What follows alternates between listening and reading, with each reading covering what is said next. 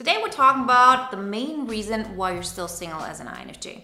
I did a survey a couple of weeks ago on my Instagram and I really wanted to find out, okay, what is your status when it comes to relationships? And guess what? A lot of INFJs are single, and it's proportionately more INFJs than the general public, right? And this is not just something that I take off of this one survey. Of course, I've just seen this through talking to a lot of INFJs throughout the years. It's actually what we read online about INFJs and relationships. So it all confirms the same thing. I was probably single for 8 years, had a lot of heartbreaks before I found my way.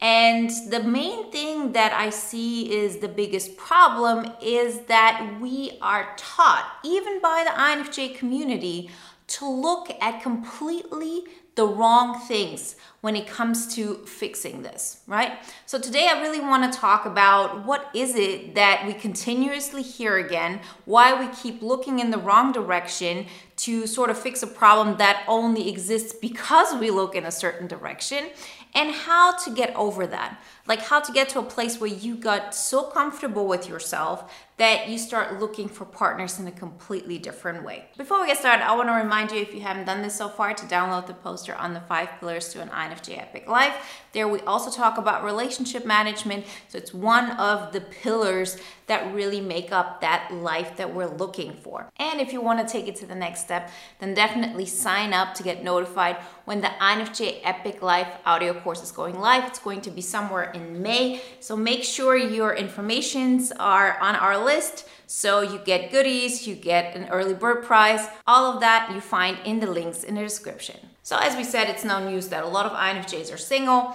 And if you're single for a very long time. So what do most of us do? Once we figure out we're INFJs, we read a lot about it online. And then there's always this part about INFJs and relationships. And what does it always say? The INFJ needs a deep connection. They're looking for a partner they can share everything with. And the list goes on and on. So pretty much what it says is we're looking for this ideal mate that's like, perfect in any kind of way, that we can have a deep connection with, that we have so much in common with, that we feel like we bond and we're the same person. And to be honest, that actually just represents our deepest desires. And the question is, are these desires realistic? Are they healthy? And I don't think they are at all, because I've had these obsessions, I've had these infatuations, and in 99% of the cases, if you look around you, your friends, the people you know, particularly when it comes to INFJs, these have absolutely nothing to do with reality. Like, I've been infatuated with people, I have obsessed over people and over potential relationships that in the end turned out had absolutely nothing to do with who that person actually was. It was a potential I was seeing. It was a wish I had. It was projection. And I want you to be really honest with yourself. If you look at all the possible relationships you could have had in the past, those infatuations, those things that almost happened, was it really that that was such a perfect person for you? Or was it that you just had the hope that it could be? That you said, okay, we had this moment in time where everything seemed perfect, but if I really look at the facts, or how I always like to call it, the externally observable facts, was it really that way? Was it that that person made all the conscious steps towards being with you? Did that person really show up in a way how you needed them to? Were they really the person that was going to change your life? Were they showing you things that would make it so? And I can tell you it probably wasn't that way, because otherwise, guess what? You wouldn't be in this situation. You wouldn't still be single. You wouldn't think, oh, okay, why is it always me? Why is this happening? I thought we had a connection.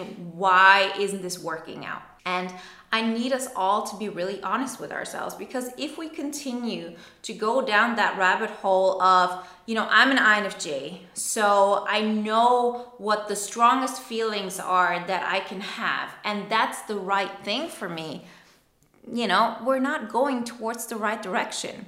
It's like all of those Disney movies where they tell you about like the fairy tale and all of that, and you get conditioned that that's how it's supposed to be. And this typical thing of, oh, you meet somebody and then it's love at first sight and all of those things. Reality doesn't really play out like this. And I've been in a relationship where things actually happened really quickly and it was very romantic and I felt really intense about it all. But still, looking back at it, so much of it was me projecting onto it. It was me seeing potential in that person. It was me hoping that they would rise up to what I needed them to be. So then we have to ask ourselves, okay, so what am I supposed to do? Am I supposed to settle? Am I supposed to be okay with a relationship that is okay and that should satisfy me? Well, it doesn't. I actually want more. I want this intensity, and so I'd rather be alone altogether. Well, the truth is actually much broader than this, because you cannot look at your life from this one aspect of intimate relationship.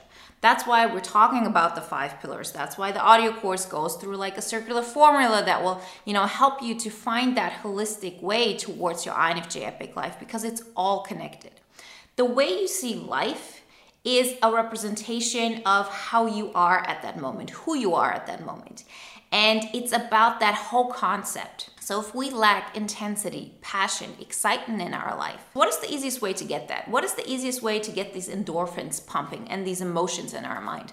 Well, it is our mindset. It is projection. And they work out best when they're towards something that we potentially could have, but we don't have yet. It's like this triggering effect that just makes it expand and those emotions become more intense and more intense. And then you fall into this typical thing that I always call this Romeo and Juliet kind of world that is full of intensity, but it's dark and twisted. And there's this Gotham City style, like there's this dark cloud over your head, but there are those emotions and, intensity, and you feel like there's such a kinship between you and that other potential person. And again, it's not what's working out, is it? If you look at your life and this approach has gotten you somewhere where you're totally happy with it, perfect. I'm glad for you. But that's not the case for most INFJs.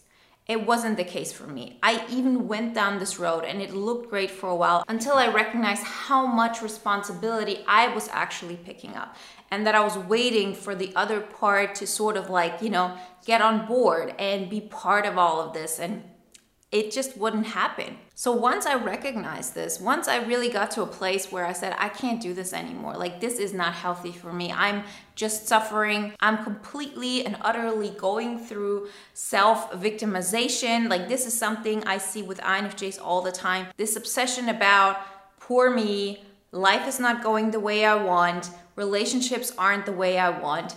And I completely get that. I really get how you can get to this place. I've been at this place, because it's not like you could just say, oh, okay, I'm just gonna be like everybody else. No, there is an aspect to you that is unique. And you can say the heart wants what it wants, but your heart isn't just about intimate relationships. Your heart is about your life. Your heart is about you. And if you're able to create a life that gives you the intensity, the passion, the excitement that you're looking for, then you're much more likely to actually look outside and look for a partner in a way that isn't based on, oh, I feel this intensity, now I feel alive. If you already feel alive, if you already feel the intensity, then the person could just add to your life. That person brings you joy, that person brings you stability, that person wants to grow. These are some completely different things than, oh, this person makes me feel something.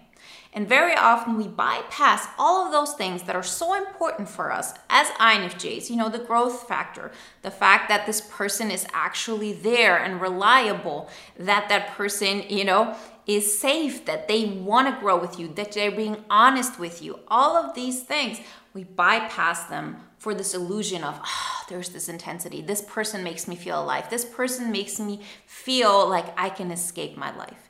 And every single time we do that, it really stays an illusion. One way or another, we wake up and then it's torture all over again. And this is something that I see with INFJs over and over again. And I don't believe that this is what is being represented in most of those INFJ in relationships posts, in the INFJ community altogether. It always seems like, I'm very intense, I need deep connections, and, I'm just doomed to be alone, or it's really, really hard for me to find a partner. So now, having this knowledge, what are the practical steps we can take? As I said, Stop looking for somebody who can save you out of your life and stop looking for potential. That means you have to take a really strict look at your life and say, what if I never found somebody? What if I stayed single forever? How can I make my life the best it could be? What if there's nobody who can save me out of this trap? What if there's nobody who can take me out of my current circumstances or situation? How are you going to deal with that?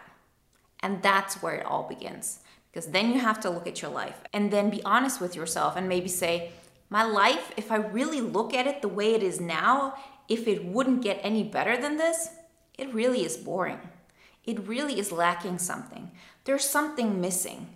And what can I do to add on that? How can I make that better? What can I add to my life that will make it exciting? And that's when you start really expressing your truth more and more, where you stop just relying on, oh, okay, what I can do for other people so they include me into their life and I get excitement through that. And then you start building your life and you have a trajectory of where you want your life to go. And then, and only then, you look outside and say, if I now feel like I'm ready for a relationship because my life is already going in the direction that I want, who would I be looking for? Who would add to that? What kind of person would that be? And I can guarantee you that will probably be a completely different type of person than you have been looking towards up until this point. If you think about all these people that you had an infatuation with that never really turned out into anything, really ask yourself, what was I looking for in that person? What was that person, or the imagination pretty much, the projection onto this person, what was that giving me? Because that's an indication of what you can create in your life. Imagine it like this. Every single time you're infatuated with somebody, you are experiencing this. This feeling that you have, it's not because of the other person. You are creating this emotion. You're creating this emotion, projecting onto this person. So if you're able to do this, you can create this emotion for anything else. It might not feel that easy, but it's there within you. And that kind of excitement, everything that you would hope for, that is something that you have to bring to your life one way or another.